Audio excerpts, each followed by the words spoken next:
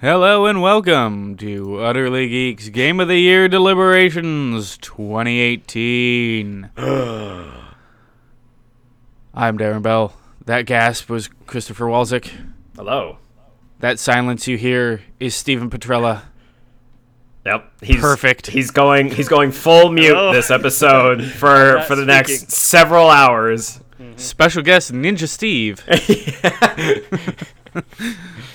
So, yeah, we're here to do our yearly Game of the Year deliberations. To preface and start the entire thing off, this is a sampling of games that we have played this year between the three of us, and no one else's opinion or input matters. And these are games that we have played new this year. This doesn't necessarily mean they were released this year. We're expanding it this year because we all have backlogs. Mm-hmm. Yeah. As long as that game had not previously received an award from us, it is eligible for this. Mm-hmm. For the entirety, every category, start to finish. Spoiler warning, we will be talking about spoilers in nearly every game we have here. So if you really don't want the ending to Jackbox Party Pack 5 ruined, you should probably tread lightly. Listen, this is when Godzilla shows up. Yeah, man. But that's when it gets good. That's when that shit gets good, and all of a sudden your screws turn into bullets. Yep. And then you can die. But we are going to run down a number of categories. We kind of have our own little nominees in each. In each category, we will be whittling it down to one winner and two runners-up. Mm-hmm. Except when we get to our Game of the Year deliberation. In that case, we are going to come up with a top 5 this year. We've also decided to whittle that down in the interest of time and more stringent discussion. Sure. So, without further ado, let us start, as we always start, with Movie of the Year. We have listed Ralph Breaks the Internet, Annihilation, Isle of Dogs, Paddington 2, A Quiet Place, Mission Impossible Fallout, Avengers Infinity War, You Were Never Really Here, Burning, First Reformed, and Hereditary. It's a lot more than we typically have for this category. I'm willing to go out and, take the first hack at this and remove my own Ralph Breaks the Internet. It was a very good sequel to Wreck-It Ralph. Okay. And I think it hits every mark perfectly. It has the best after-credits sequence I believe I have ever seen in a movie.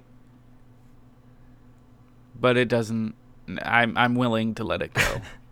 Yeah, I've still yet to see it. I've been meaning to. It's just time. Time sucks sometimes. Oh, yeah. That's our number one currency, more than money right now. Yeah.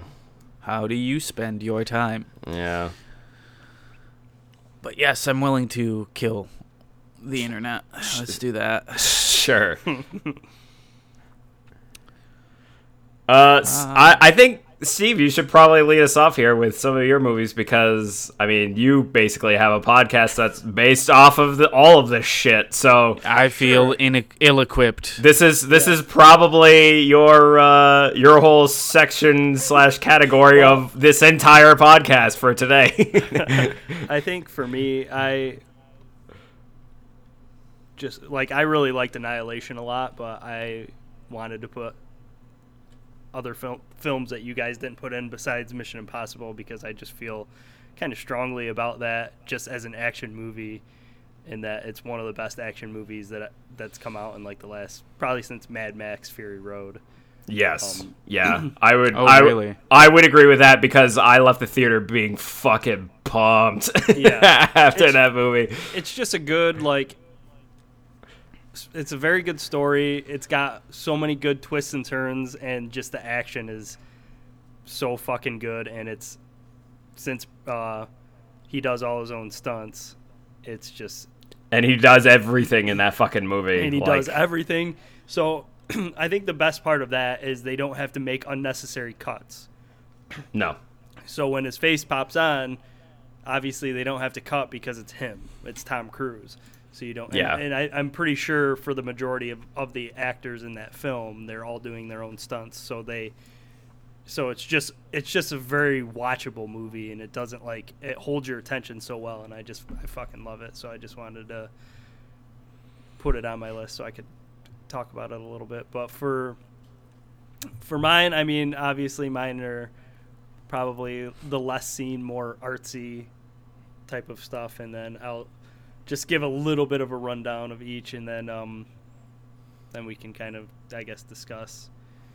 But with You Were Never Really Here, it's just a really artsy kind of version of Taxi Driver with Joaquin Phoenix. It's really well done. I think it's about just this guy has PTSD, and he doesn't know how to function in society without kind of being violent in a certain way that's good for humanity. But it's just a really interesting take on PTSD and what happens, and how the United States deals with it with people who have PTSD. Yeah, I if you like Joaquin Phoenix, he's fucking amazing in it, and he just does a really good job of portraying that character. And then with Burning,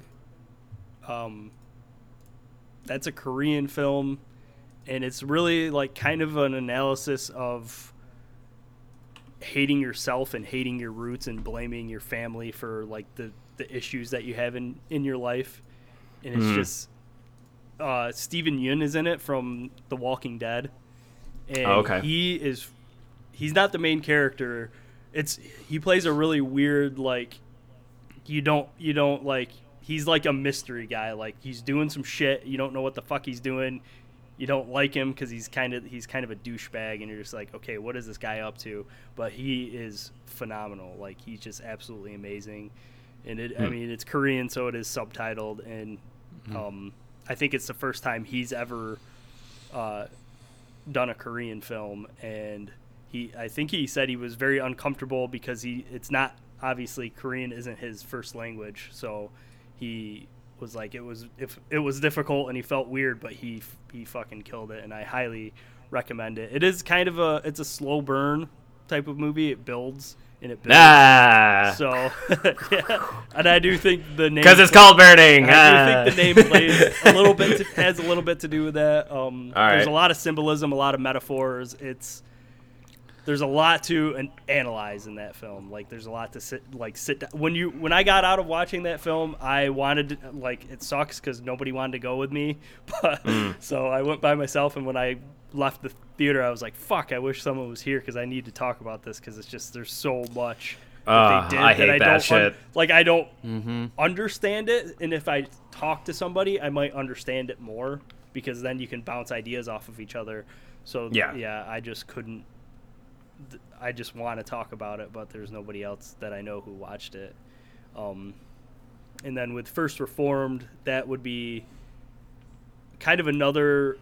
It's by the writer of Taxi Driver, so it's kind of in that vein of revenge. But it's basically Ethan Hawke plays the main character, and he's not a priest, but he's just a reverend, and he.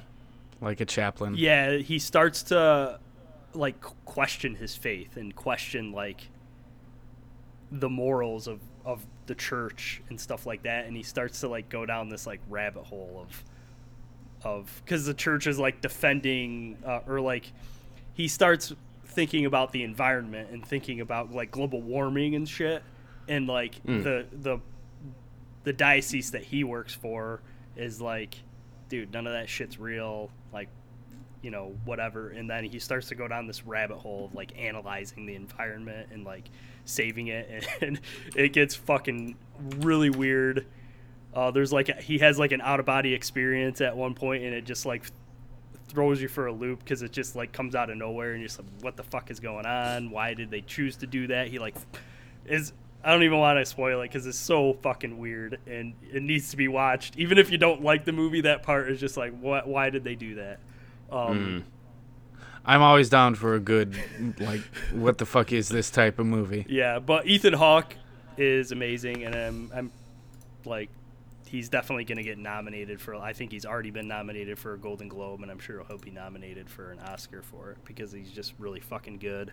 And it's just when the questioning of the church and stuff like that is very relevant today, and it's just really well done. And then there's a little bit of like terrorism involved and stuff like that, and it's very uncomfortable to watch at times, but just really well done. And then Hereditary is an artsy horror film that really, I mean, I don't know if really artsy, just because like I did hear quite a bit about it, like, yeah, I mean, it's popular. Unless you just mean like artsy in the way that just how it was filmed. It's like very low budget. It's very like the cinematography and stuff. Like it's just there's a lot of symbolism. So it's like, okay.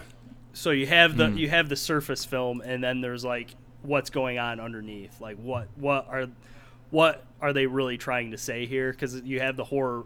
Like I feel like the horror side of it is just like a vessel for them to tell the real story that they want to tell, basically. So it's like, hey, this is the entertaining part of this, so it's a horror, but we're trying to talk about like issues in families and stuff like that. I think that's really what they were trying to do, was like show these issues and how it just eats away at a family and just destroys your family if you don't if you don't try to resolve things. But it's just done in it's a weird ass movie that it has to do with like putting the soul of a demon inside of another person's body, basically, and it's just fucking weird. There's a lot of like, so birth. So basically it's a cult. They're a cult, and they worship this god called Payman, who's a demon, like a mischievous sexual demon. And so they try to put it in this I'm listening. They try so they try to put it in the son's body. The grandmother is the person who's like the head of this cult, and she's trying to put this demon Payman in her daughter's son's body while he's in the womb, and it doesn't work out. So it's kind of like a Rosemary's Baby type. Yeah, a little bit, and that doesn't work out. So then they end up putting the soul of Payman inside of her next child, which turned out to be a daughter, and Payman is supposed to be a male, so it rejects the daughter's body, and the daughter becomes like this autistic, like kind of, I don't know, like just very strange child. But they still, since they know the soul of Payman is inside the body of that kid, they want to transfer it into the boy still. So there's just this weird story. It is really fucking hard to explain. It's weird, and it is like a lot of crazy things happen. Just the cinematography and stuff is cool because it plays with Toni Collette is like the main character, and she makes models of things. So it like really skews your look of like, am I looking at a model of something, or am I looking at an actual like scene of characters? They do this like kind of back and forth where it like starts off and you're looking at like the model, and then like the camera goes in, and then it's the actual room and the characters are in the room, and it's really cool. And it's just, I think it's just symbolism for the cult, like controlling their life and stuff like that, like their puppets. Right. And it's just it's really well done, and I enjoyed it a lot. But it's out there, and Toni Collette is also, she's fantastic in it. So that's just explanation of those films and why I like them. So before you start, hey, has anyone ever said that you should have a podcast about movies? You seem to really know what you're doing. Yeah, right. Yeah. I think it would do well. Yeah, right. Yeah. So before you go on with what you're gonna fight for, Steve, or remove or whatever. I'll go through mine as well, I Okay. guess, before Yeah. we all collectively Yeah, definitely. Well, Axe I've out. got one more that you assholes haven't listed either, so don't skip me. No, I you can- might have Right. watched the least, but right. come on. Come on. So one thing that I'm gonna kind of like both explain why it's on my list, but also immediately axe from our list is Right. is Avengers: Infinity War, and really the only reason why I had it on there is because like it's the most fucking ballsy move that Marvel Disney has done in a long fucking time. That I was like, by the time I was leaving that theater, like everybody was in shock, and I was just like, yeah, like I'm ready for more, baby. Like let's fucking, I'm ready for the next one. Like, I still haven't seen it. I know the big twist. I know the Right. whole yeah, snap thing, but right. Well, I mean, part of it too is like, I mean, even after the snap is just like finding out the next like 5 minutes of that movie is finding out who was affected. And you Right. just see so many people just suddenly like, it's so many great shots where it would just be, the camera would just like cut to someone and then you'd see them start fucking turning into ash and like disappearing. And you're just like, you know, and some of these characters that you're attached to because you're just like, you know, you've seen the movies and like you've seen them, whether if it's like their solo movie or like multiple movies or, you know, sequels or whatever, you get attached to some of the characters. So then when you see some of them like fucking going away, you're just like, Jesus Christ, like you just see like one after another. It's just like just keeps going and going and going, and you're just like the entire time. Like I just loved how deathly quiet that the theater was during that whole segment, and it was just like little gasps here and there all throughout the audience. Like every time, whenever like it showed someone going away, like being fucking turning into ash and just wilting away, like that for me, just what made that fucking movie to be like that was fucking awesome. And like now I'm ready. I'm ready for the second one. I mean that too, and also that I thought that Josh Brolin did a fucking phenomenal job as Thanos. Like he was actually like made me sympathize with him and be like, huh, like I see his motives. Like I it's pretty clear to me. I guess like yeah, it's pretty psychotic, but like. He raises some good points. jeez. Yeah, I don't know. It like just his performance too was like so fucking good, and which is weird because it wasn't like the Thanos character was like passed around throughout the last 10 years as to like who was playing him, and so I guess they just wanted to have someone who had the acting chops to like really have him be front and center for this movie because you know he's gonna have the most screen time, so they had to fucking do it right. Right. So yeah, I mean it sucks for the other guys who were playing as Thanos, but I mean fucking Josh Brolin knocked it out of the park for that. So yeah, I mean I'm willing to axe it just because like really Thanos and the snap were like the two big things that I was just like that was fucking awesome. Like. Yeah. Like, that was such a risky move that they did, and I had read up about it, like, about the whole Infinity War and, like, what happens, and that, like, he does succeed and everything, like, in the comics, so, like, everybody was speculating, like, will they actually do it? Like, that's a big fucking step for Marvel to just be like, yeah, no, everything we've built up to now, it's like, we're just getting rid of, like, half of it. Like... So that we can reboot all of them. Yeah, right? Yeah, That's right. a cynic in me. Right, yeah. No, But yeah, I really liked it too. I thought it was a really good Marvel movie. Yeah. But I don't think it holds up to probably some of these other films that are on list here. No. Yeah, like I would agree with that. I think it's a really good movie, and I think it's one of the best Marvel movies that they've released. But for me, usually just Marvel, like I love Marvel movies, but they usually just don't hold up as like the best movie. You know, like they're entertaining and they're fun to watch. They're good popcorn films. Yeah. Yeah. And you feel good Yeah. after you watch them. You're like, fuck yeah, but you know, And I think that was why, was because like so many hero movies were always like you always know the hero's The gonna hero win. will win, the bad Yeah. guy will die, or be Yeah. put in jail. Yeah, so that's why it was just like everybody just felt so fucking distraught after that movie, but I was like, yeah, just because it was something fucking different finally. Yeah. Like Definitely. and that's why I think I just enjoyed it that much. But yeah, so yeah, let me talk about fucking Paddington 2, because that goddamn movie is the greatest movie of everything ever.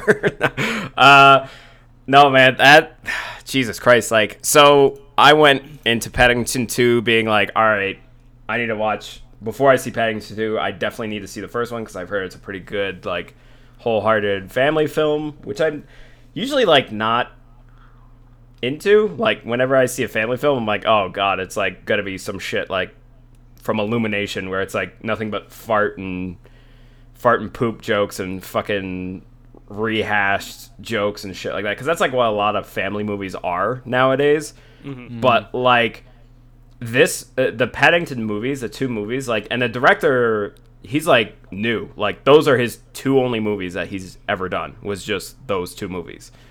And he fucking knocked it out of the park, because they are like wholesome, they are good, like all the jokes are really fucking funny. Even some of the ones in the second one where they're running jokes, it's like a thematic joke that's still going on in the second one. Steve will know what I'm talking about, what I mentioned about the man that's attracted to, who dresses, the man who's always attracted to people that dress the opposite sex. Yeah. Yeah. Like that character, that reoccurring character fucking makes me like laugh my ass off every time. But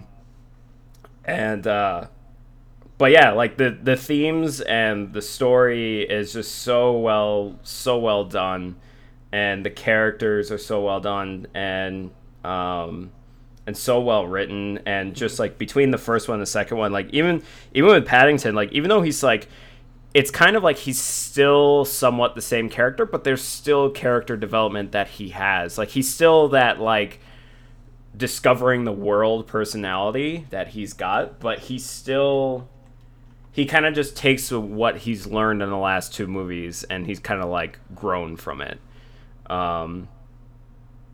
But yeah, I mean, oh god, and the ending of Paddington 2 just had me just, you see it coming, but because you see it happen anyway, and it's just because it's like everything that's built up to this moment at the very end, you're just like, when you actually see it happen, god, I was in fucking I was fucking crying like a goddamn baby, man. Like, yeah. I was in absolute tears. Yeah, I cried when too watching that movie. Yeah. Yeah. Wow. Yeah. So what you're saying is I need to see Paddington. You do. Yes.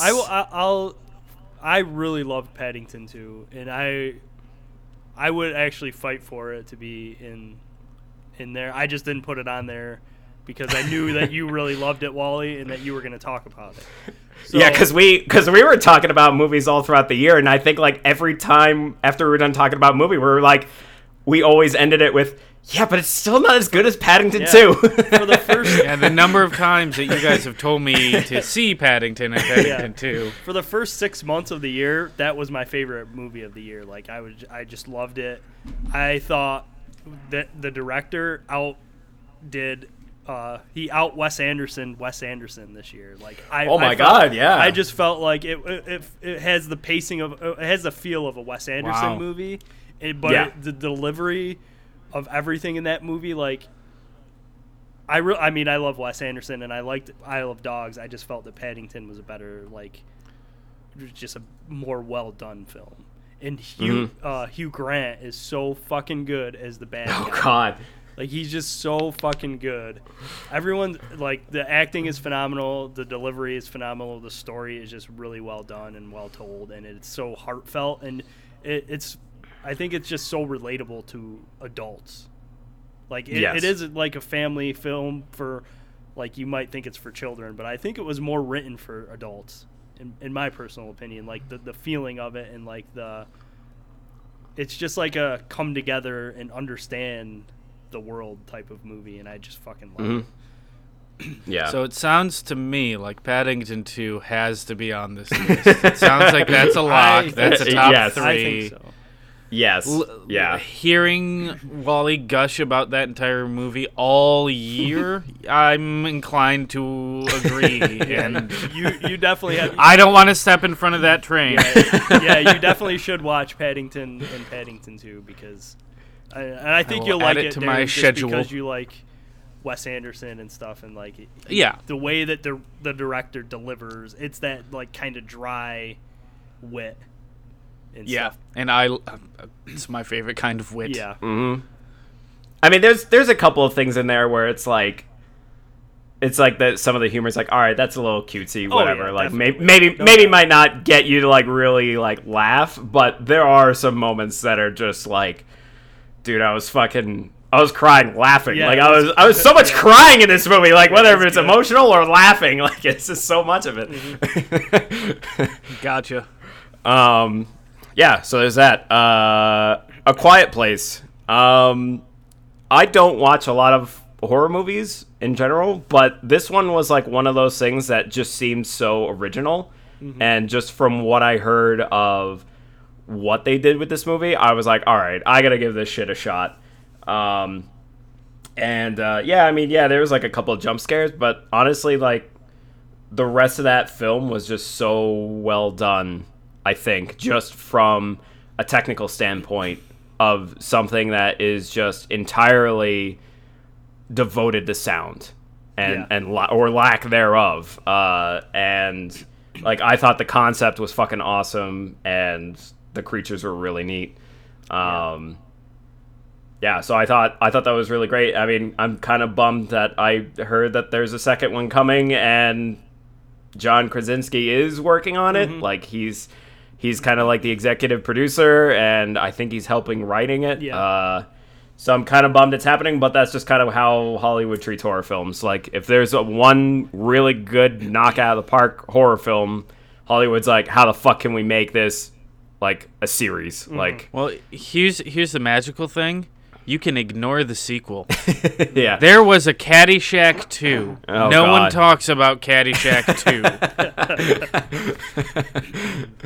But no, I mean, I really enjoyed it as a horror film. Like I thought it was really original, really intense. Yeah, so I enjoyed it.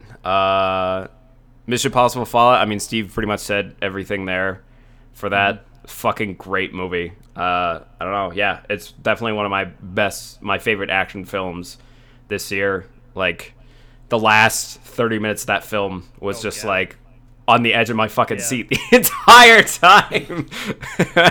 And there's just so many moments in that movie where you're just like, what the fuck is happening? Like, there's so many twists there. Just like, I swear to God, I think that one whole segment in like 10 minutes, there's like 7 twists. Like, you're just like, what's happening right now? Yeah. And you think that would be overwhelming, but it works.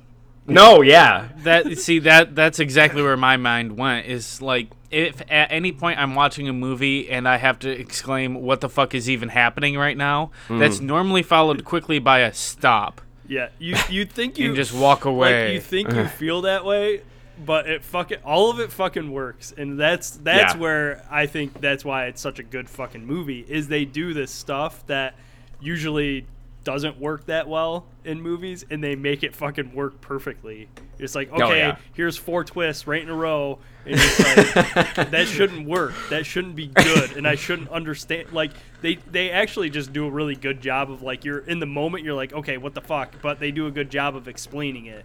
So when you see things going down, so you're not just like, well, that wouldn't. There's like not a lot you can obviously say that can't happen because it's an over-the-top action film, but they explain why it happens. So there's nothing that you can like. Okay. There's nothing that you can kind of go, well, that shouldn't happen that way because of this. You'd just be like, well, they explain why it fucking happened, you know, like and they just do a really good job of that.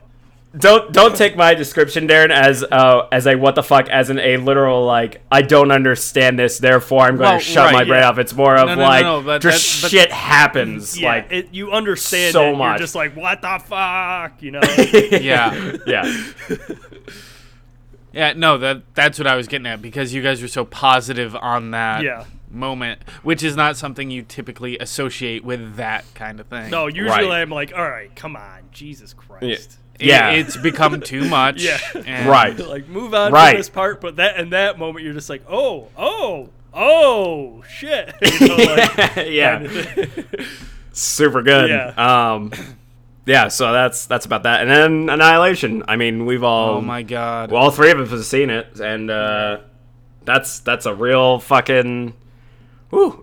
That goes places. We'll have Darren explain it. Yeah. You go ahead, Darren. It was... I put it up there, not quite, but it's in the same kind of caliber, same kind of realm as, like, Blade Runner, in that it is a philosophical dive that's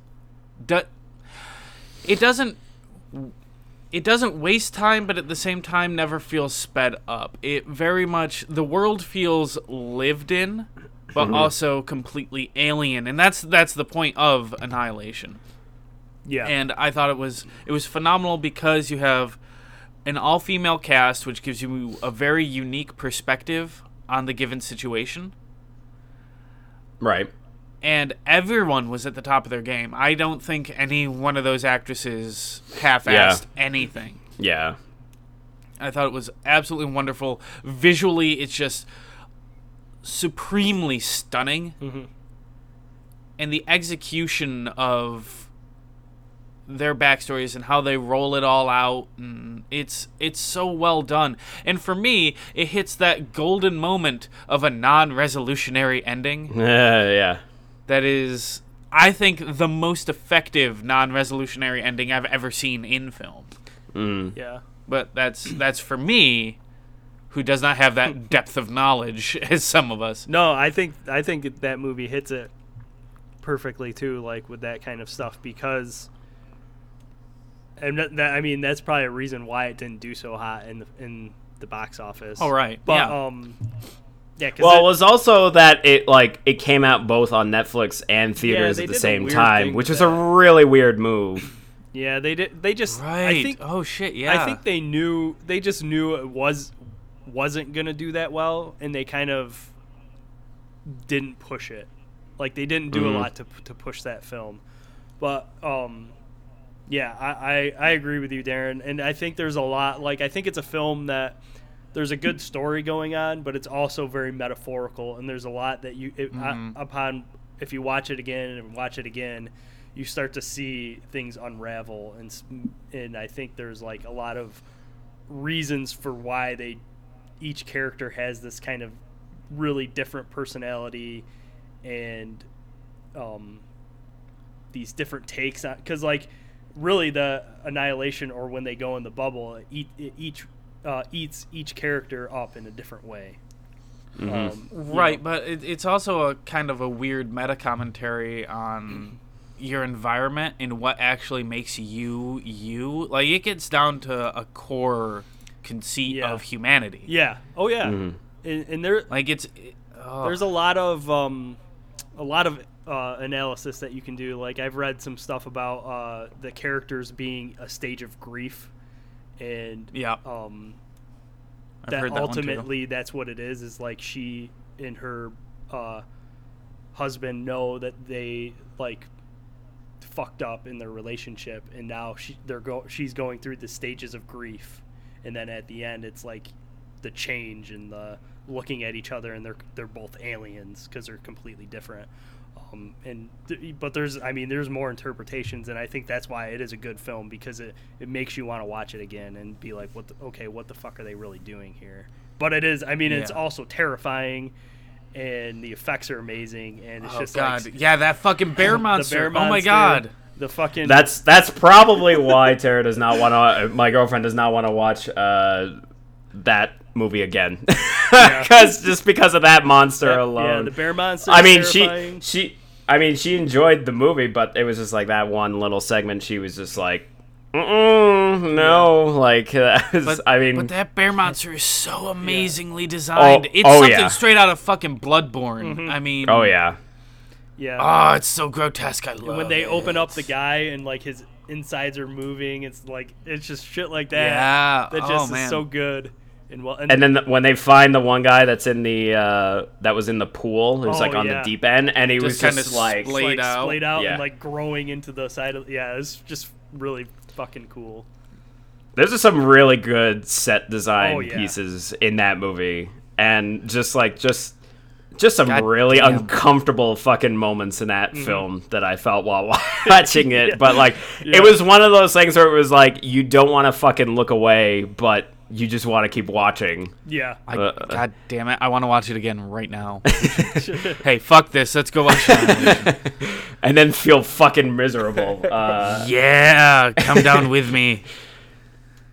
Yeah, there's just so many like little terrifying moments in that film too. Like, especially even with like, what I was thinking also was when she comes across the alien and it's like mimicking everything that she's doing, and she's like, when she was pressed up against the wall and she was like trying to press back, but it would just like kept pushing up against her until it like eventually just made her pass out. And then because she relaxed, like the alien relaxed, so it was like mimicking her movement. I was just like, man, it's kind of terrifying. Like, there's nothing you can do, because the more you fight, the more it'll fight back, because it's fucking mimicking you. Yeah. So, and I've seen interpretations of that particular scene being an allegory for depression or mental illness. Yeah. Oh, Jesus. Yeah, listen, there are layers to that fucking movie, man. Yeah. I've got the Southern Reach trilogy, which is the book series it's based off of. I need to read through them. It's the Area X trilogy. Man, it's Annihilation's magic. Yeah, yeah, I love it. The only other movie I had on my list is Isle of Dogs, which was Wes Anderson's most recent movie. Yep. I love Wes Anderson. Isle of Dogs was really good. I just don't think it was his absolute best. It was really interesting seeing that animation style, that kind of claymation, and everyone was phenomenal in it. I loved the fact that they were in Japan, so all of the human characters are speaking their native language. I thought that was an interesting and great take on it. Yeah. But I don't think it hangs with the other things on this list. No. Right. I would on my top 3. I think not with you guys just here. Well, like there's that awesome time lapse video that you sent me, Wally, where they're doing the sushi scene, and that sushi it is scene, so. yep. I mean, from a technical like claymation standpoint, it is phenomenal. Like the work that they put into it, I just want to shout it out, because that's just amazing to me. Like that they spend that much time and are that intricate on building these little set pieces, and that sushi scene is just an amazing scene in general. Like it's just really cool. Yeah. There's a lot of cool about that movie. Yeah. I just don't think it hangs with the impact of everything else here. I would agree. So it sounds to me like you two have a lot of feelings about Mission Impossible. Yeah. Yeah. I know. Does that... Okay, we're all real hot on Annihilation. Does Annihilation belong on this list? Because I believe it does. For me, it was my absolute number one. See, I'm fine. I really liked Annihilation a lot. It wasn't my favorite movie, and since you guys haven't seen those 4 films, I don't want to really argue hard for them, because it's like we've all seen. Okay. Me and Wally saw Paddington 2, and it's amazing. We've all seen Annihilation, and we all really liked it. And I think it hangs with those films as far as like from like I think it's more well filmed than most of those movies, and like just on a like story level, like it hangs with those films too. So I'm fine with putting Annihilation on there, because I really loved it a lot. But it's up to you guys as well. I'd agree with that. I agree with that too. Me too. Me too. Because that was a very It was a very unique movie, Yeah. and it fucking went places. Yeah. It's one that I mentally will come back to every once in a while and just chew on it a little more. Mhm. Yeah. It's I mean, I think they took a It's lot of really good. risks as far as a film that was supposed to be like this A movie, and I mean, obviously they made it thinking it was going to do okay at the box office, but then maybe after watching it, they were like, this might not do that good. But I think they Right. I think, God, I can't think of the director, but I think he just took a big risk in doing that, and so Yeah. did all the actors, and I think what they accomplished was great. It just sadly didn't do so hot. Mm-hmm. So I really appreciate what they were doing with that. I also would want Mission Impossible on there because I was about to want to say, give yeah. it props. I want to give it props because of what they did. Like you would feel like those movies should be getting stale. Yeah, but they get better every Get time. fucking better, and I like it's just crazy. Like the first 3 are like kind of mediocre movies that like Well, the first one's really good. first one's good. I mean, the first one's classic. The second one is one's poopy. John Woo. Yeah, the second. I mean, it's one's John poopy. Woo. So fucking, if that gives you an idea. The third one, I like the third one. I just think it's like that's one of those movies that I think there's times where I was like, okay, like you're going too far. But I mean, I meant to rewatch 3. Like, I meant to rewatch the whole trilogy because we were gonna watch like all of them before Fallout. But we basically watched 1, and then I was like, I was like, fuck 2, and then 3. I was like, well, 3 I only saw once, and it's been like a long fucking time.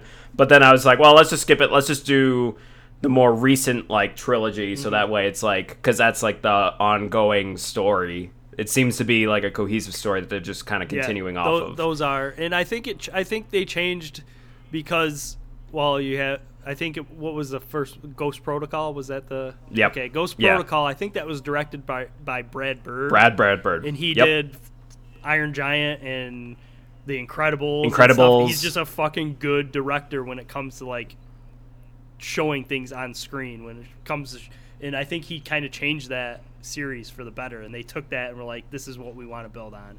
And they've made it better each time. And I've just been blown away by it. So I think it deserves props. Yeah, For being absolutely. able to do that. I'm okay with this list. So which one wins? Paddington 2. Fuck you. Listen, I'm just happy Annihilation is there. If you guys wanted to give it to Paddington, I want to give it to Paddington too, because in all I'm okay with respects, this. like that movie shouldn't be that good. Like it just Yeah. shouldn't be that good, and it's fucking phenomenal. Like there is no reason for Paddington 2 to be like some masterpiece of a movie, and it fucking is. And that's where my mind is just blown on how they can create something that's just seemingly be a family film and make it so amazing. I'm okay with this. And it doesn't talk down to you. No. Like, and that's what I love about it too. Like it just fucking, it goes with you. Yeah. So congratulations to Paddington 2, our movie of the year, with runners-up of Annihilation and Mission Impossible Fallout. 45 minutes for a single category. Moving on to the next. Well, that was a big one, though. I feel like It was a big Some of one. these It's other- the biggest movie category we've ever had. I think so, yeah. Weirdest moment or game is the next one. We have Donut County, Part-Time UFO, Runner 3, Nintendo Labo, Sony's 2018 E3, and Sony dropping PlayStation Experience. Yeah. Let me tell you about a game called Part-Time UFO. Okay. It is made by HAL Laboratories. Oh, It is Okay. currently on your smartphone, where you play a little tiny UFO I think I've heard about this. that has crash landed on the Earth, Okay. and you're trying to get home. The only way to get home is to buy things from the UFO shop, and in order to get money, you take a bunch of different part-time jobs as a crane game operator as this little UFO. So you've got stuff like the first mission is, this farmer dropped all of his turnips and he's driving his truck and he doesn't know he dropped his turnips. So you're flying behind a truck trying to grab as big turnips as you can and drop them in his truck as he's driving. But then it gets even weirder from there to where one of them, you're helping a chef stack pancakes, and the pancakes are kind of bouncy and floppy, and the hook doesn't really grab the pancake fully. So it's part physics game, part claw game. Okay. And then there's another one later on where you're at a high school and you're trying to stack cheerleaders into as high of a pyramid as you can without them falling over. And again, they're all kind of bouncy and wobbly. Then they play with those later on where you're back at the high school, but it's sumo wrestlers on a teeter-totter over a pool. So you're trying to drop them and keep them balanced without them falling into the pool. It's Part-Time UFO is real weird, but it's real catchy and it's real adorable. Okay. Part-Time UFO is real good and real fucking weird. What else do we have here? I'm willing to ball up my two Sony things into one and then immediately scratching it because I don't think it'll hold up to everything else. But I think that's just for me a personal thing of just like, what the fuck is Sony doing right now? Yeah. So actually, I'm against you balling them up and dropping PSX. I can agree that's weird and we can strike that. But what the fuck was that 2018 E3 presentation? Okay. We need to talk about that. Okay, sure. That is a real weird fucking moment. They have all of the not all the journalists, not everyone made it into the building in time, into the barn in time. Yeah. For the beginning of their presentation, for the banjo player to introduce The Last of Us Part 2.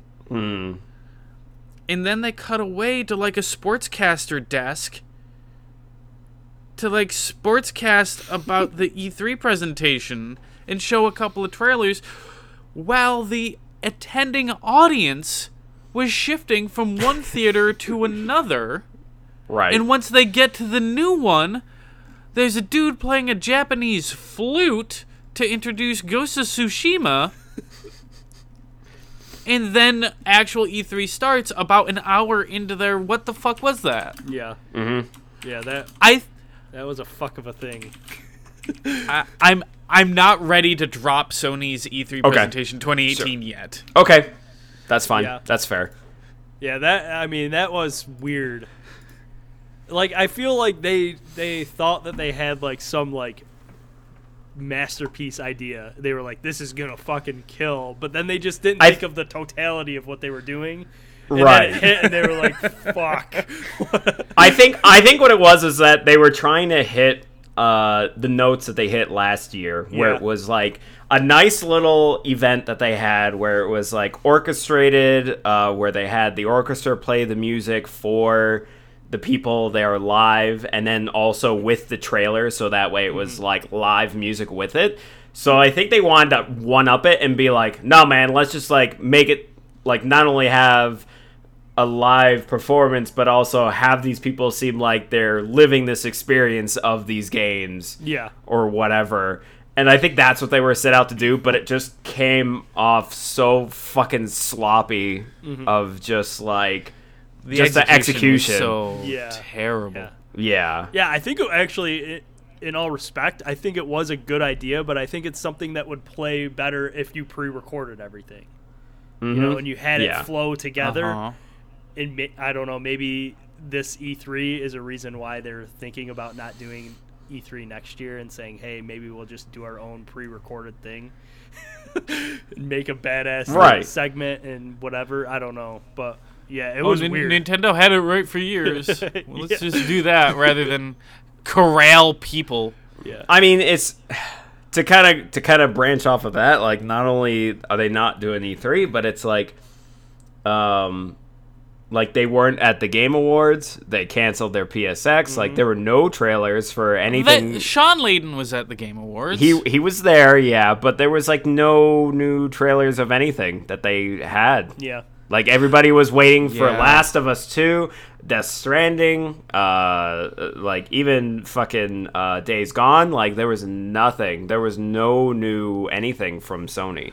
What it comes across to me is like they're probably planning the next big steps. They're planning the PS5. They're planning all of that. Right. But to completely withdraw like this after that fucking monstrosity of an E3 presentation, Right. Yeah. it's weird. They're in a weird space, and it's showing. They didn't go full Nintendo. They 2008 did Nintendo. not go 2008 Nintendo. No one will ever go 2008 Nintendo.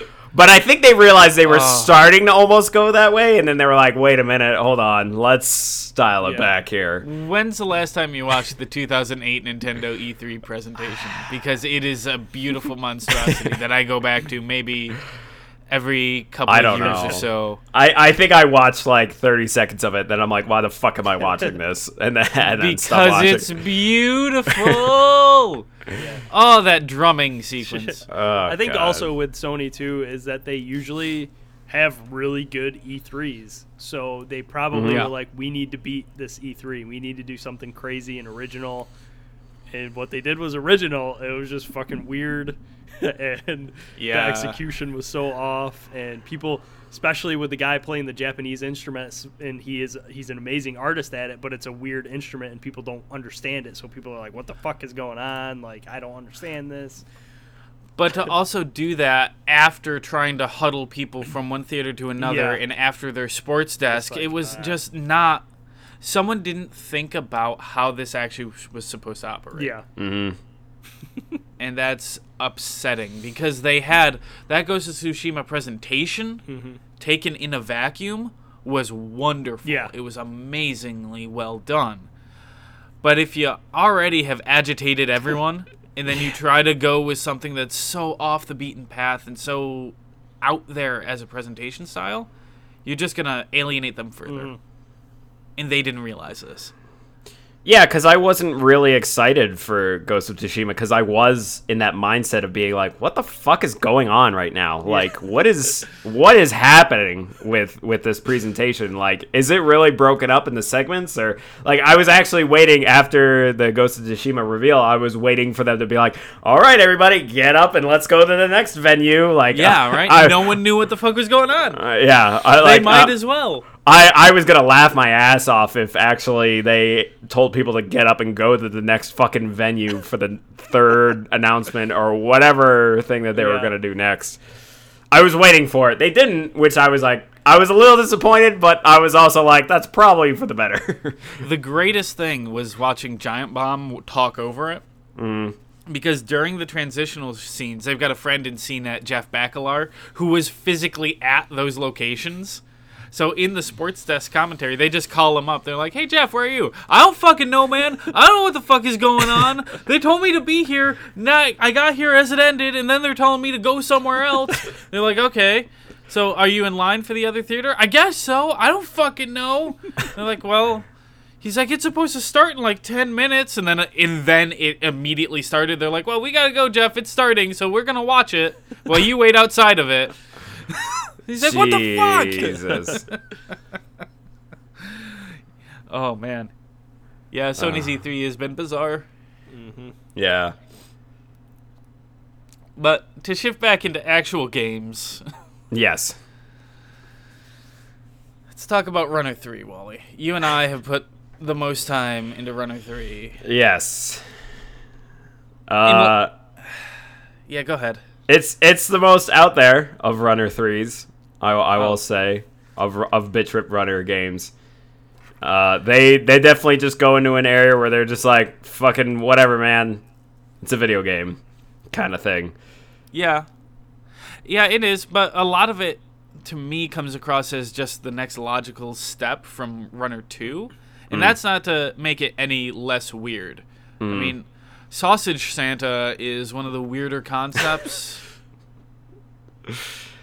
And, like, if you watch someone else play Runner 3 so that you can really take in all of the intense visuals, it just gets weirder and weirder.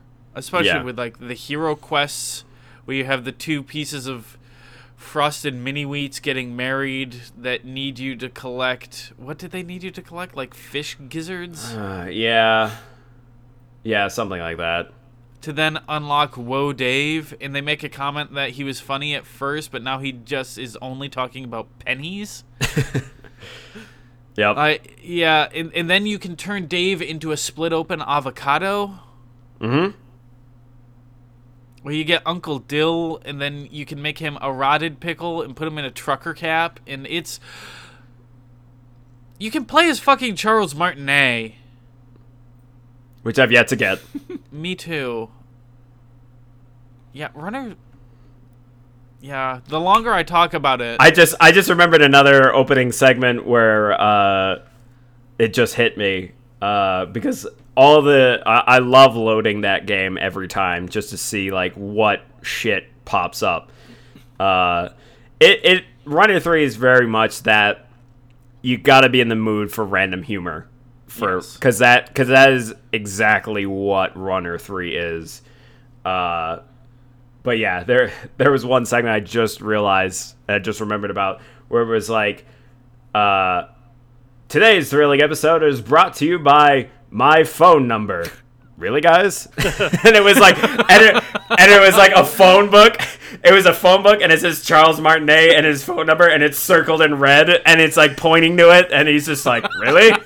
And that's it. And he's like, I'm Charles Martinet. Welcome to Runner 3. Like, and then it goes from there. But yeah, I have not seen that one. That's real good. That's a good. Yeah, yeah. Yeah, it's Runner 3 is just like how much weird can you fit into one game, and then let's overfill it. Yeah, yeah. It's yeah. But it's fucking fun though. It's a fun rhythm game. I love it. But we're not judging these based off of quality yet. This is just weird factor. Yes, agreed. And I'd say its weird factor is rather high. Yeah. Steve, you've got a couple of things listed here. Yeah. I mean, I guess I'll talk about Donut County because Labo, I didn't really play. I just looked at it, and just looking at it, it's fucking weird. But Donut County, so to explain that game, you basically play an app on this guy's kind of, I guess it would be an app on his phone, on the raccoon's phone. Yeah, you're playing the app on a raccoon's phone. Yeah, and he owns a donut shop, but the donuts are not actual donuts. They're holes that spawn in locations, and you just basically just suck everything into an abyss. So it's like, oh, this guy's bothering me. His horn's going off. Send him a donut. Send him a donut, and you suck him in the fucking hole. And it's kind of it's a puzzle, I guess. I mean, yeah, kind of. Yeah, because the hole gets bigger as you suck things in. It grows. But also, if you suck in certain other things, it'll change the properties of the hole. Like a fire. So, like if you suck in a campfire, it becomes a fire hole that spits out smoke. Yeah. Mm-hmm. Or will light fireworks.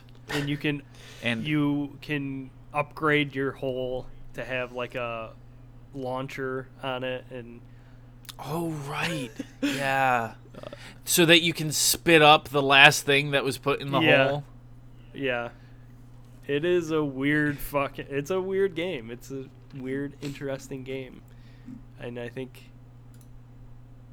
there's a lot to analyze in it because it's just so weird and to understand what the fuck they're actually doing. It's actually a game about when people are assholes but don't realize they're being an asshole. Mm-hmm. It is actually a game about personal growth via sending people donuts and sucking them into an abyss.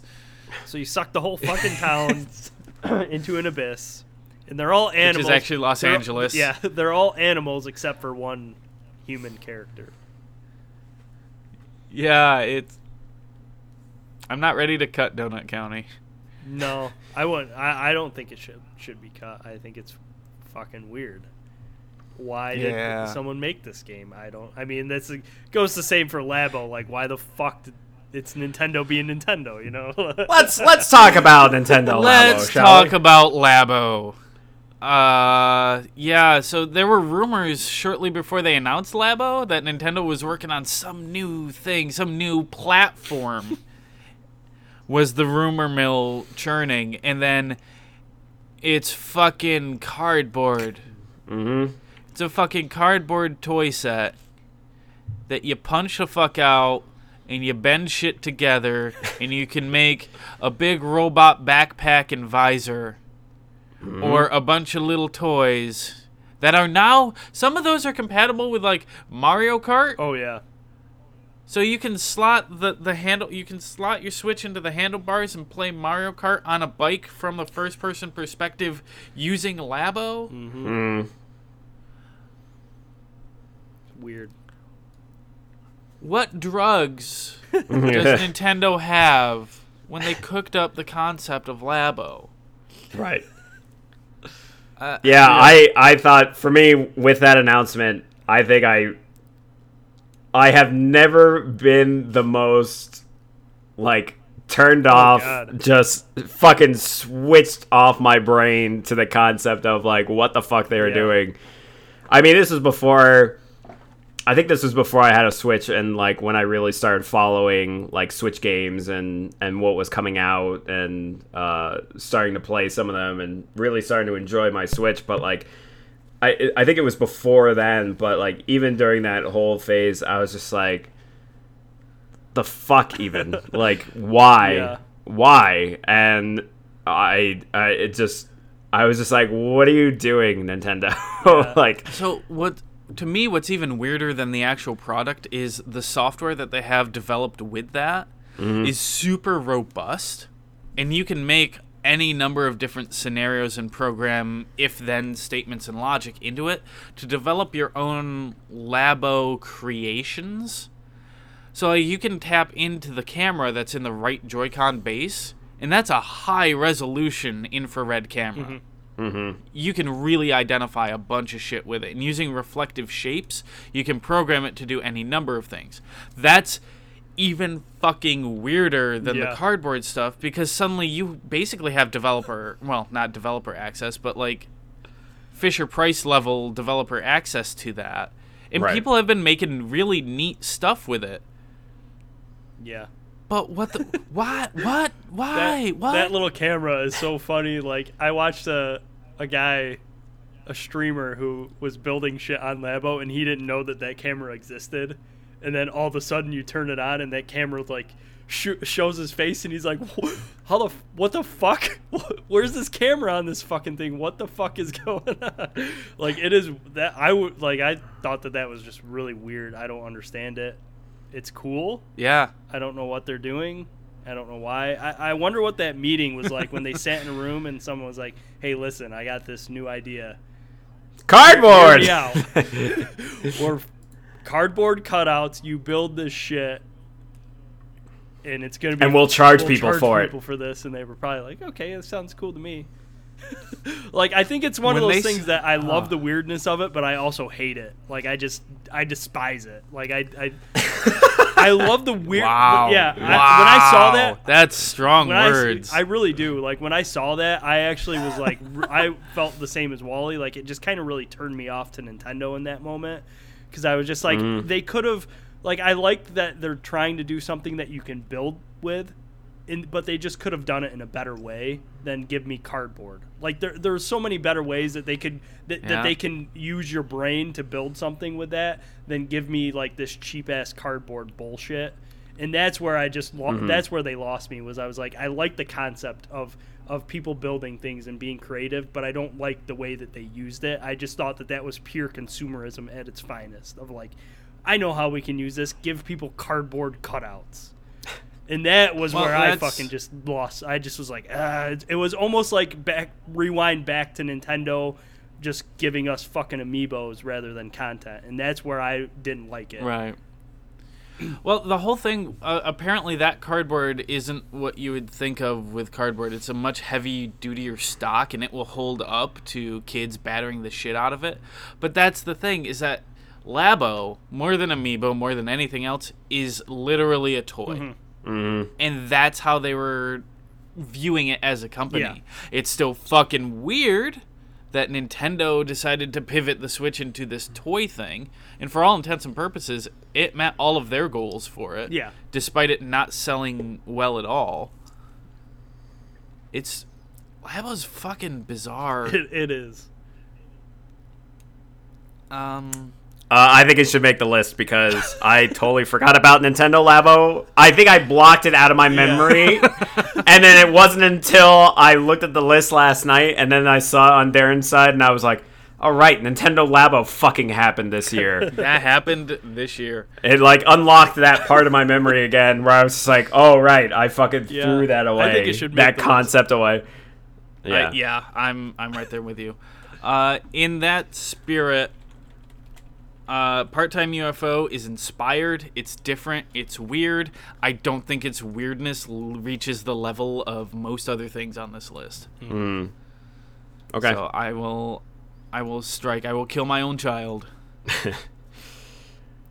So that leads us down to Runner 3, Donut County, and Sony's 2018 E3 presentation. One of these things cannot make the list. For me, I actually think the more that we talked about it, I think that Sony's E3 is just so weird, and I like it for the weird. Like I said, it's almost like Labo for me, where I hated it, but I liked it for its. Like I like the weirdness that came about from it, and I think there's just I don't know. It's just like a thing that like games are one thing. Like it's cool to be weird, but that just really left me scratching my head at like what the fuck they were thinking. You know?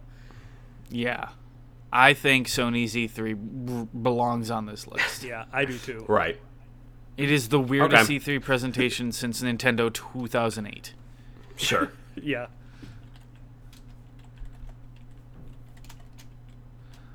So that leaves us down to Runner 3 versus Donut County. You know, as much of Runner 3 is that like that random humor, I don't consider it weird. Probably as weird as Donut County, at least from what I've seen of Donut County. Yeah, and that's kind of where I'm coming to as well, is that Runner 3 is the next logical step in the weird that is the entirety of the Bit Trip franchise. Right. And as much as I appreciate the weird, it's kind of been done before. Yeah. Like the Charles Martinet announcer, I'm Charles Martinet, and then the opening advertisement is... They did the same thing in Runner 2. And it's a new group, but also you don't get to play as a running cheeseburger in this one. So the exclusion. So fuck 'em. The exclusion of Wet Fart Cheeseburger as a playable character. But they explain that. I know they explain it. Which I think was amazing, by the way. Cheese Throat is a really good name for him. But yeah, I think Donut County needs to make it to this list over Runner 3. Yeah. Unfortunately. I also, side note, I love how they include, they're like, also maybe because the developers just didn't have time to throw him in there, so maybe that's why he's on there. But we don't know. No one knows. I love how they threw that in there because I feel like that was just like, that was almost directed towards you, Darren, because of why it just wasn't in the character, why he wasn't in the roster. You had this before. Yeah. We just didn't have time. God damn it. Yeah. Fine. Yep. So that leaves us with our top three as Nintendo Labo, Sony's 2008 E3, and Donut County. I gotta say Labo. Because Labo is just like... It's so... It's like out of left field. It's so beyond a Nintendo thing because, like, you know, we always say like, oh, that's such a Nintendo thing, but this is so like such a beyond Nintendo thing that it's just like, I mean, both Steve and I expressed it. We both were like, the fuck are you even doing, Nintendo? Like, what is this? What is this for? Who is it? Like, and even though like Nintendo was trying to answer as many questions as possible, it was still, even though journalists were getting answers, it was still, everyone was like, what the fuck is this thing? And there's a beautiful stream, Giant Bomb stream, Jeff Gerstmann assembling the robot backpack, and it took 2 days to put that thing together. It is work to get that thing together. And then when they did, it was too small for an adult man. Oh, God. Of Jeff Gerstmann's size, so they had to modify the Labo to get it to work. It's a thing that should be viewed. I highly recommend it. Yeah, like, even as a fan of Nintendo, like, I do enjoy Amiibo for what they are. Mm-hmm.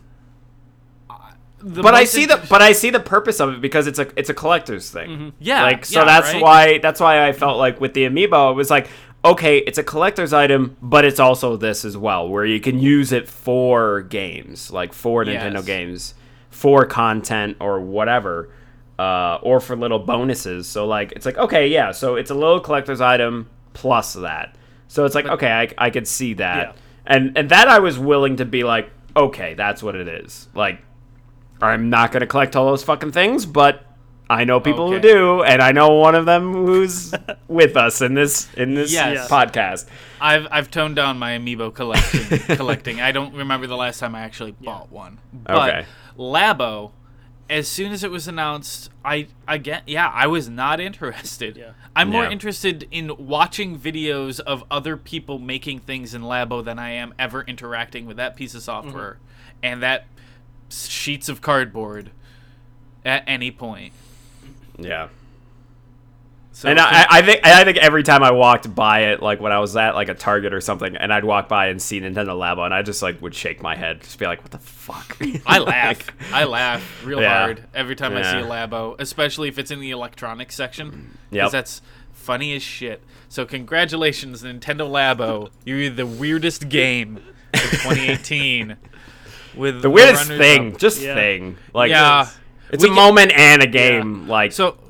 So why don't we just right now, executive decision, weirdest thing award goes to Nintendo Labo, with runners up of Sony's 2018 E3 press conference and Donut County.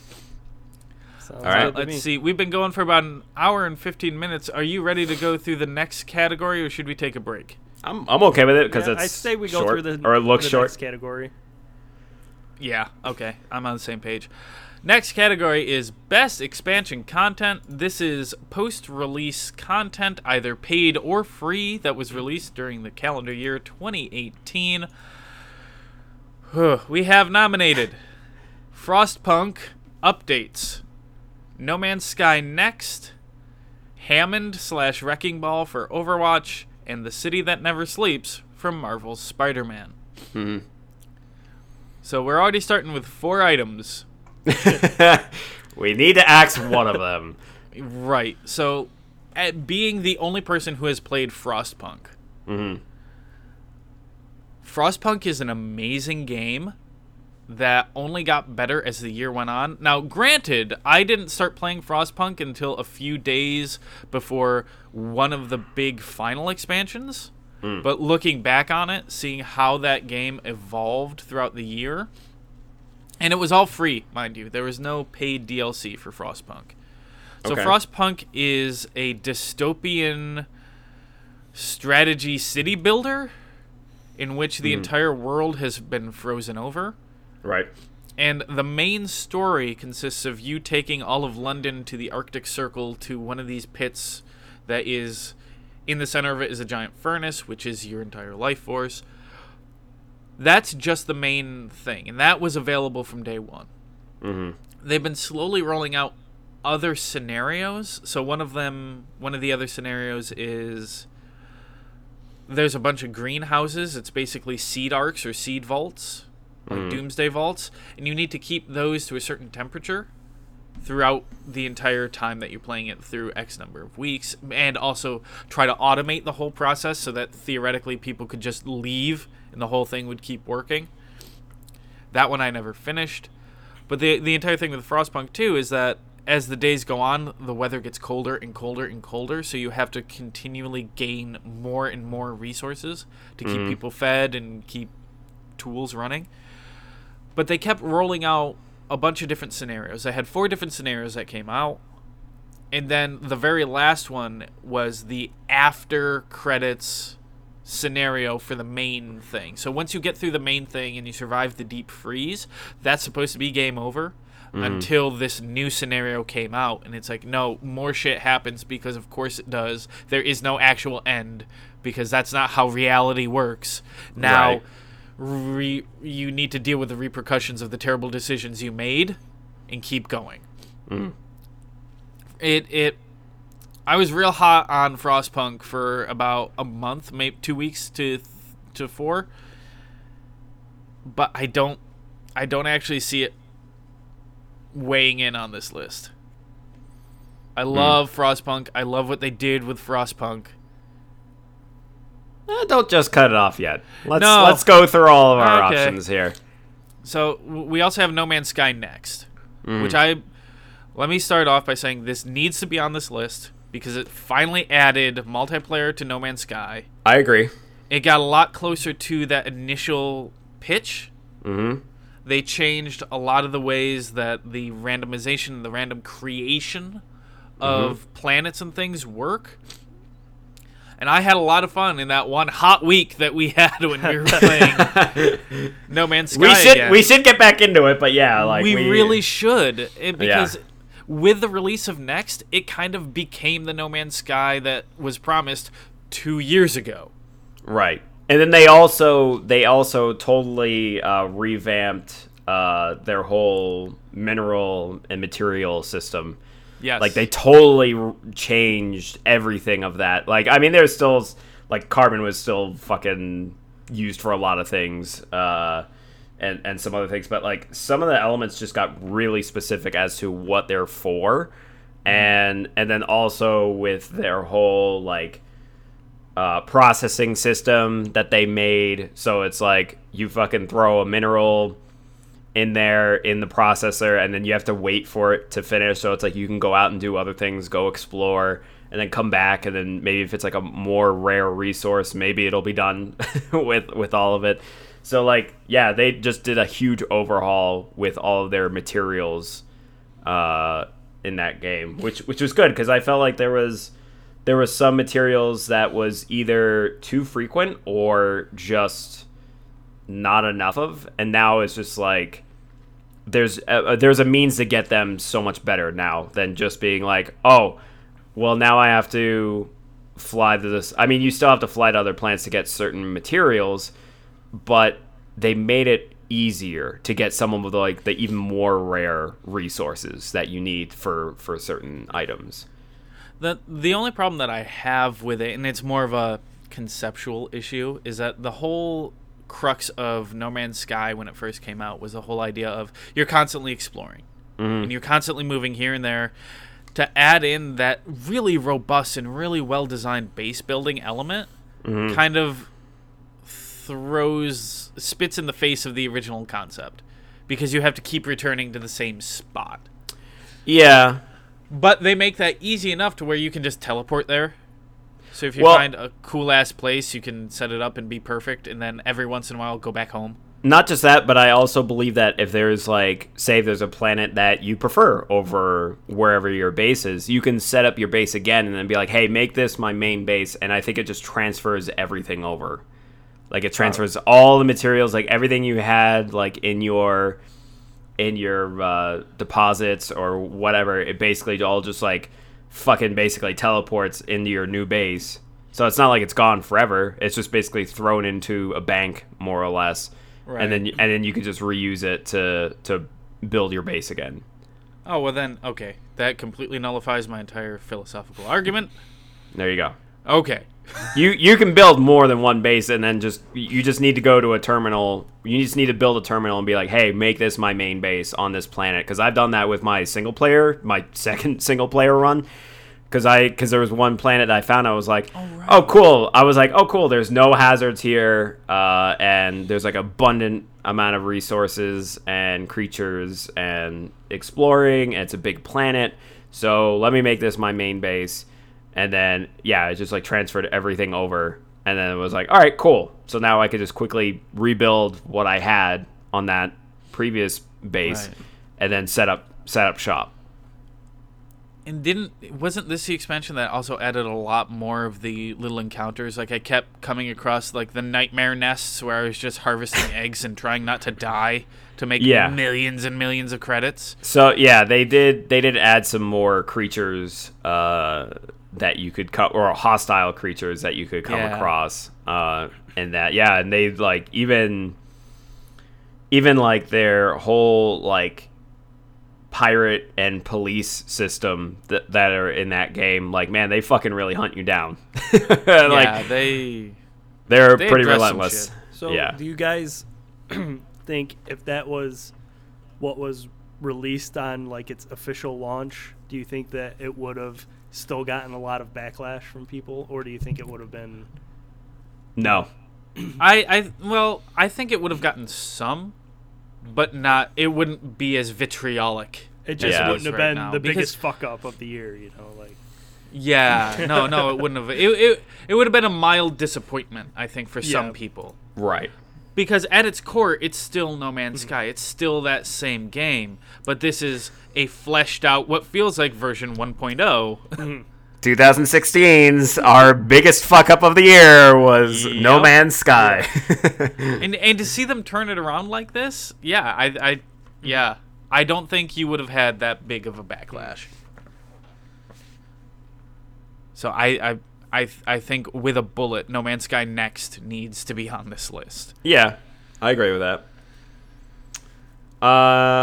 Let me talk about the DLC, the paid DLC for No Man's Sky, because like everything that's here besides the Spider-Man stuff is basically free. So this is the only thing that's actual like a paid season pass. Oh, the Spider-Man thing? Yeah, the Spider-Man, the City Never Sleeps, because that's what it's called. Okay. I like it because it's a proper expansion. It is exactly what a paid expansion should be. It's more story, it's more content, it's more gameplay. It mixes up a couple of things, and you get more of that world for what you paid for, and it's not just like, I mean, yeah, a lot of people love all of the suits that come with it, because there's like 3 suits every pass or every piece of DLC, which, I mean, you know, it's like a nice little thing just cosmetically. I mean, they don't have any powers unlike the other ones do, like in the main game. So it's totally cosmetic, and it's just for kind of an appreciation for just the Spider-Man universe. But I think the thing that was interesting for me about this piece of content was that it was just this ongoing story. It was just this ongoing like plot that's lasting across all 3 DLC pieces. And I think because of it's like a continuation story, that's just like this whole chapter that has nothing to do with the main storyline. It was just extra. And I think that's what just content should be. Like, that's just what expansion content should be. It's a paid expansion that's worth the price. Yeah, exactly. Gives you an excuse to stay in that world even if you've already done it's everything. Worth the price, and it also isn't like in addition to the like not building up to the next story that they're going to be doing, you know. It's like so you don't have to buy it. But if you love Spider-Man, even though I haven't played it yet, but if you love Spider-Man, you know, you can buy it and it'll add more to your game, but you don't have to buy you don't have to buy it to get more, to experience more of the story that they were telling, you know. And I like that's good. That's just good DLC. Like, hey, if you like the game, you can pay for this, but we're not going to like add story on top of the story that we created. We're going to add side story that you don't need for that. to put it thematically, it's basically a one-off comic series that is just split into 3 books. That's just like boom, boom, boom. That tells each chapter. So then my question becomes, is the writing in that on par with the core story? Is it the same level of quality? I mean, it by the second, like, because I was interested with the first chapter, and then where the second chapter, like, it's kind of interesting because the second chapter I was kind of like, oh, whatever. But as I was getting into it, I was like, Jesus, okay, this is really going places. And, like, I'm kind of really excited to see where the third chapter resolves everything, and how it resolves everything. Is it on the same level as the core story? I don't think maybe as far as, like moments, but I would still say it's pretty solid. Okay. Like, it's definitely not something that's just, like, forgettable. Or just being like, yeah, whatever. No, I think it was still, because I still, was paying attention to like what the hell was happening and want to know what's going to happen next. So yeah, I mean, I don't think it's up there with the main storyline, but I think it is a great little piece of, yeah, it's like, it's just a little bit more like, okay. Because it could easily be brushed off as like, yeah, it's more story, but it's not great story. But I wouldn't say it falls under that category. Like, I still think it's still interesting and has me intrigued as to where it's going to go. Gotcha. Okay. So the last thing we have here is Hammond/Wrecking Ball. He's my new main, basically, in Overwatch. That's all I've got to say about that, but I'm willing to strike him just because it's like one character. They kind of really haven't. I mean, it's another new character, and honestly, from my standpoint, if I were to pick an incoming new Overwatch character, for me, it would probably be Ashe over Wrecking Ball, but that's just me. A lot of that's personal taste. I think the more prescient thing to say here is that they continue to support Overwatch in a way. 2 years later, it's almost like it's still launch year. Yeah. Yeah. Like, they are dedicated to keeping that game fresh, keeping that game new, and that deserves to be applauded. Yes. Yeah, I agree. But yeah, I don't think it hangs. I don't think Mr. Balls hangs on this list, unfortunately. I mean, he's fun as hell, and he was basically the character that was like, I'm playing Spider-Man before Spider-Man comes out. Yeah. Because he has that whole physics of swinging and everything, and I just fucking loved it. Like, I clicked with that character so fucking fast. Like, he was the fastest character I was able to understand. Like, and I still don't game. get him. Jesus Christ, I still don't get Ball Boy. Yeah. Like, he's real good. He's real good. Can't. But that's just the thing. Like, that's the thing about Overwatch is it's like there's some characters that just fucking click, and there are some that just Yeah. Yeah. I think that's the cool like thing. Hanzo for me. Like, Hanzo for me, I just can't fucking do. But like, people are so good with him, and I try him, and I'm like, I might as well be mashing my face on the keyboard. Yeah. I think that's one of the coolest things about Overwatch is that it just clicks so differently with everybody. Like the characters that people like understand how to use. Like, I understand how to use only D.Va basically, but like yeah, but you are a damn good D.Va, man. But it's just weird that maybe someone else just doesn't understand how to use D.Va at all, and it's just like it's just mentally. I'm starting to get the hang of her. Like, I'm starting to get the hang of D.Va. Whereas, like, because there's so many times where I see you, Steve, and I'm like, man, I wish I could be good with D.Va because Steve's really fucking good with D.Va, and it just like it's just starting to click with me now. Like, I'm starting to barely understand. Yeah, there's just her. like a mental click that happens, with certain characters for people. It's just like, oh, you see it, and it's just like, I know how to use this fucking character, and you're just good with it. And I like that. And then you hope that Blizzard never changes your perfect little Swedish dwarf. And then they change your perfect little Swedish dwarf, and now you don't know what to do with him. It can happen. It's like, you dicks. But no, the Torbjorn updates were pretty good this year. But yeah, no, Overwatch remains to be a very good game. So that means our top 3 would be the Frostpunk updates, The City That Never Sleeps. Is that The City That Never Sleeps specifically, that chapter called out to you, or just all of the DLC? That's the name of the DLC. Like, all of it. Okay. That's the name of the season pass, is called The City That Never Sleeps. Because if you basically search for it in the PlayStation Store, like if you search for like Spider-Man Season Pass, like it pops up with that title. Okay. So that's just what it's called. So I think we have to give it to No Man's Sky because they finally delivered on what that game was supposed to be. I think No Man's Sky Next has to win this category.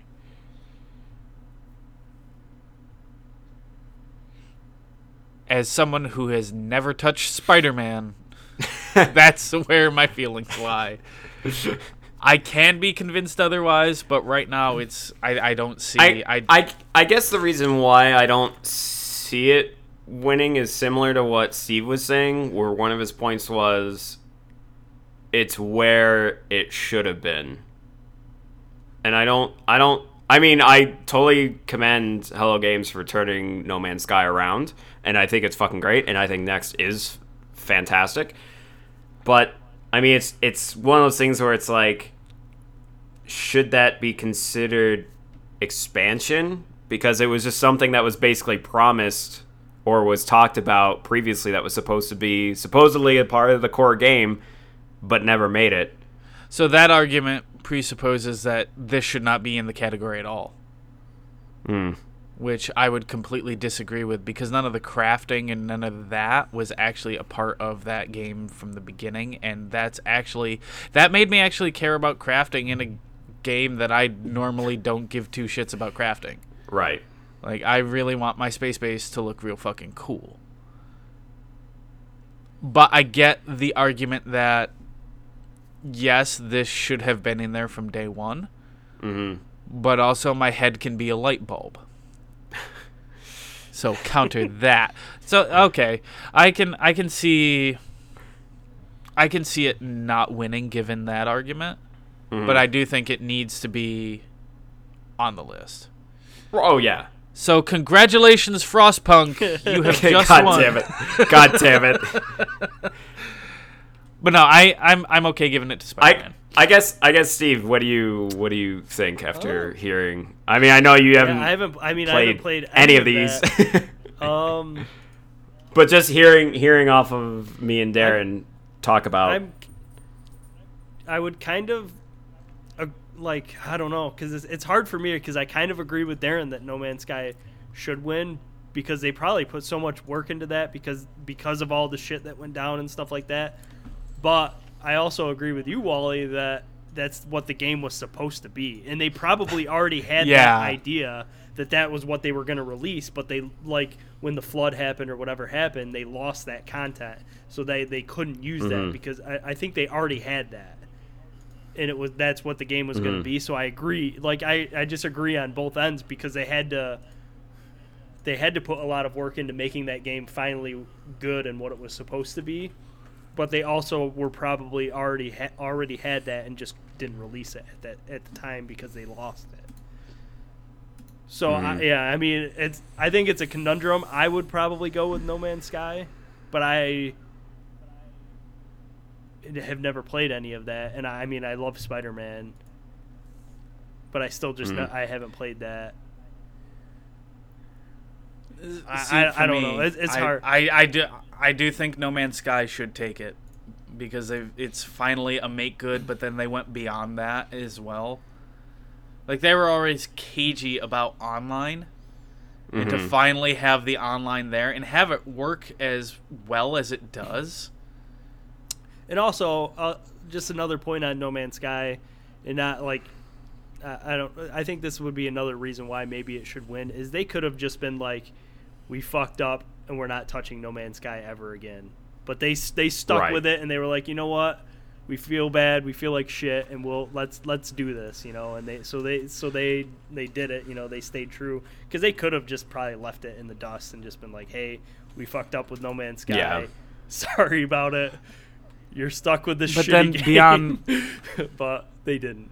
They kept doing. But then beyond that, they also released in October The Abyss, which is a whole underwater thing, and which added customizing body shape, motorbikes, a lot of underwater stuff.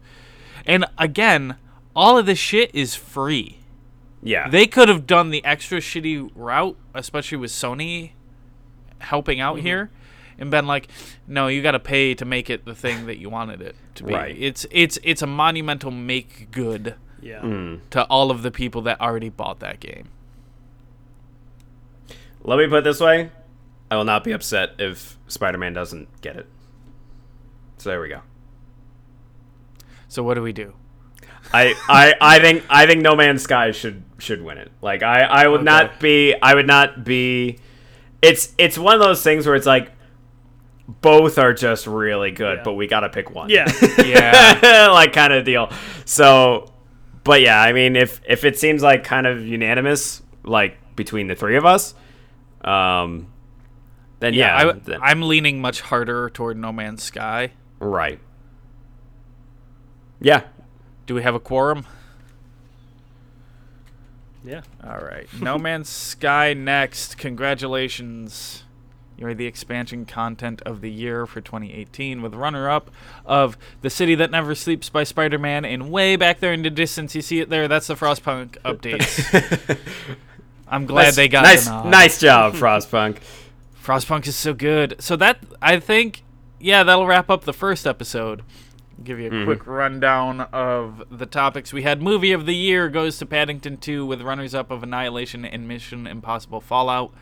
Weirdest Thing 2018 goes to Nintendo Labo with runners-up of Sony's 2008 E3 and Donut County. And then Best Expansion Content, No Man's Sky next with the runners-up of The City That Never Sleeps and Frostpunk. Thank you for joining us. We will be back in a second if you're watching live. If not, if you listen to this on the feed, we'll be back at some point in the future with Day 2 deliberations. Well, taking a break anyway. Starting off with Multiplayer Game of the Year. Yes, indeed. We'll see you then. Mm-hmm.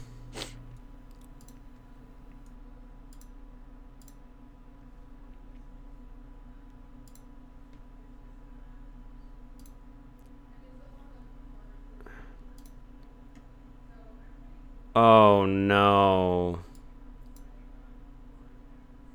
It did, and it was, but my audition is freezing and not responding right now.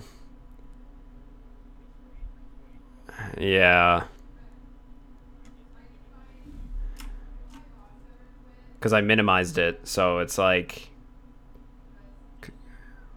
Yes.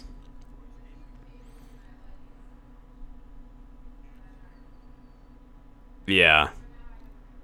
Oh, it's going blank on me, guys. Oh, sorry. He said he really had to go take a shit. Fuck. I'm saying a break because we should probably I'm kind of hungry. No, thank you. No. Okay. Yes. Thank you.